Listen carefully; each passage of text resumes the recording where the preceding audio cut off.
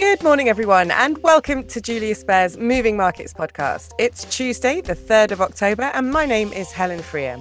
On today's show, I'll be talking about the latest market news with Jonti Warris, and I'm also joined this morning by Manuel Villegas, and I'll be asking him for the latest on digital assets. But let's start with the market news. Good morning, Jonti. Good morning, Helen. Now, we saw a string of manufacturing PMI data out of Europe and the US yesterday. Let's perhaps start with that. Yes, that's right. Eurozone manufacturing activity remained stuck in what was rather a deep and quite broad-based downturn last month, according to data that we saw yesterday, which showed that demand continued to shrink at a pace rarely surpassed since the data was first collected in 1997. HCOB's final Eurozone manufacturing PMI data dropped to a reading of 43.4 in September, which is marginally down from August 43.5, and largely in line with estimates. As a reminder, a reading here below 50 marks a contraction in activity. That said, in the US, the S&P Global US Manufacturing PMI was revised slightly higher to 49.8 in September, surpassing the preliminary estimate of 48.9 and exceeding August's final reading. So some slightly more encouraging news there. The latest figure pointed to a fifth consecutive month of contraction in the sector's health, but really only fractionally when you look at the figures. Okay, so generally nothing to shout about then, really. I also saw that European unemployment fell slightly. Can you fill us in on the details here? Yes, we saw European unemployment data, which shows that unemployment rates continue to fall across Europe. For the European Union as a whole, the unemployment rate stood at 5.9% in August, which was the same as in May and in June. The jobless rate in the eurozone fell by 1/10 from July to August, sitting at 6.4, and this is the lowest figure ever for the currency union. Right. Let's talk about US market action yesterday now then. Sure. Well, after Congress passed compromise legislation to keep the government running in a last-minute deal at the weekend, US stocks posted a rather mixed performance yesterday in trading.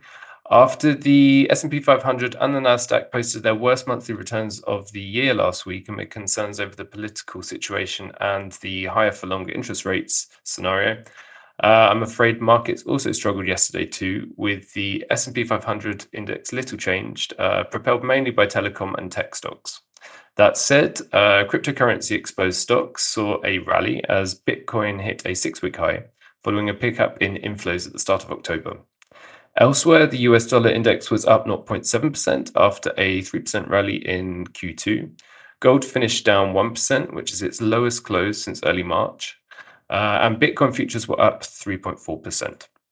Okay, so equities don't seem to have had a much better run than really yesterday. What about fixed income markets? Well, the sell-off in global bonds has gathered momentum as the US shutdown reprieve prompted traders to raise bets on a November rate hike from the Fed. They now see a roughly 1 in 3 chance of a November move, up from the 25% likelihood priced in on Friday. And yesterday, US Treasuries were weaker. We saw a particularly strong sell-off in Treasuries in the belly of the curve as traders digested messaging that the Fed needs to leave borrowing rates high to rein in inflation. Yields on the 5 to 30-year Treasuries rose 10 basis points on the day. The rate on the 10-year benchmark hit the highest since 2007, reaching 4.7%, while the 30-year topped 4.81, its highest level since 2010.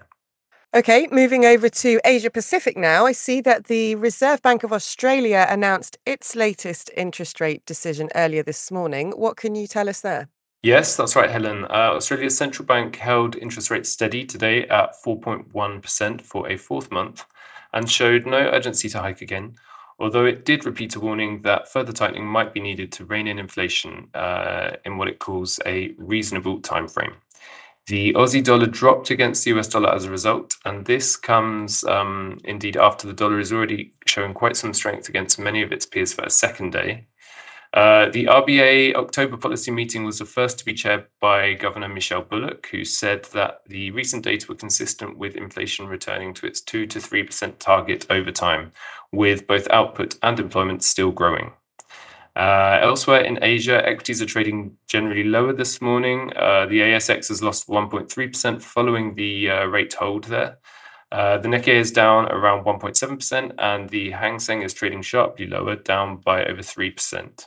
The Kospi is closed today for a public holiday, and the Shanghai Composite also remains closed today for Golden Week.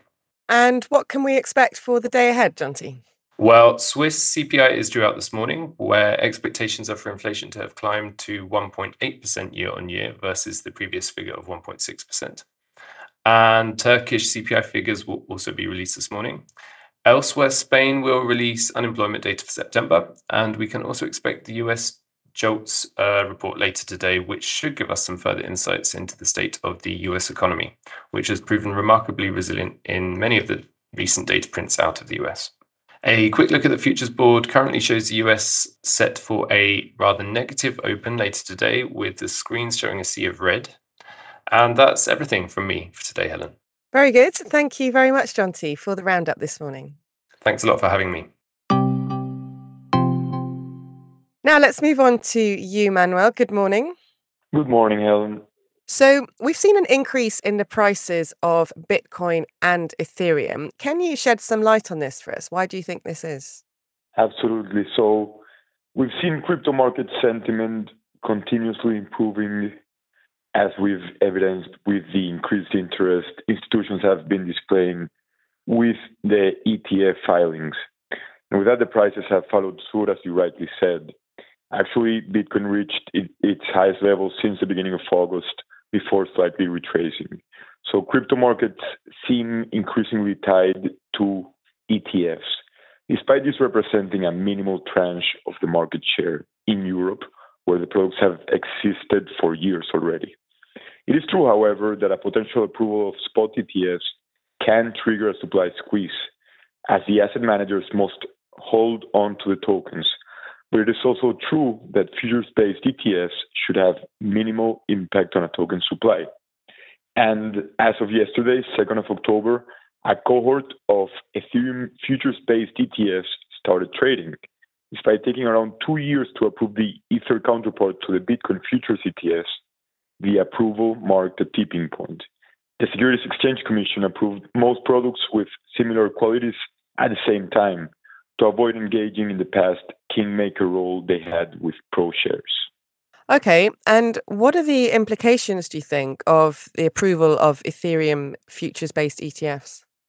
So the en masse approval we had yesterday means that 9 ETFs containing Ethereum futures started trading. It's noteworthy that 4 of these 9 products are Bitcoin and Ethereum-weighted strategies, both replicated on the futures contracts. A fee wars is looming, as the low levels of differentiation across products will likely trigger the asset manager's reduction of expense ratios, with the expectations of capturing market share. As of today, fees for the approved products range between 65 and 115 bips. And as one can expect, trading volumes were highest for the cheaper products. Interest has been elevated, even though investors would likely be far more interested in physically backed products for Ethereum, which might come across in the middle of 2024. Physically backed Ether ETFs could provide investors with staking access, something the futures-based ones cannot. And over the next few weeks then, what can investors expect in general? Not forgetting about the grayscale case, the SEC still has a deadline on October 13th to come across with a response. And the added approval pressure from the U.S. House of Financial Services will weigh in. That said, regulation will continue being a source of uncertainty, as macroeconomic headwinds are more likely to fade than intensify, despite renewed fears of U.S. interest rate increases. We consider that the end of the U.S. Federal Reserve current tightening cycle is around the corner, which is at least limiting crypto's downside from current levels. That's all from my side, Helen. Great. Thanks very much, Manuel. Good to hear your latest thoughts. Thank you.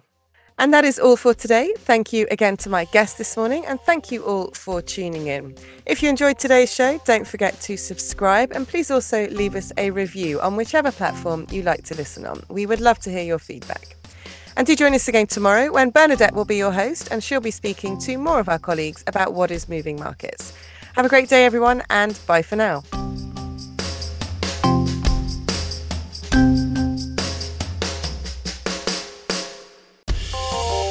The information and opinions expressed in this podcast constitute marketing material and are not the result of independent financial or investment research.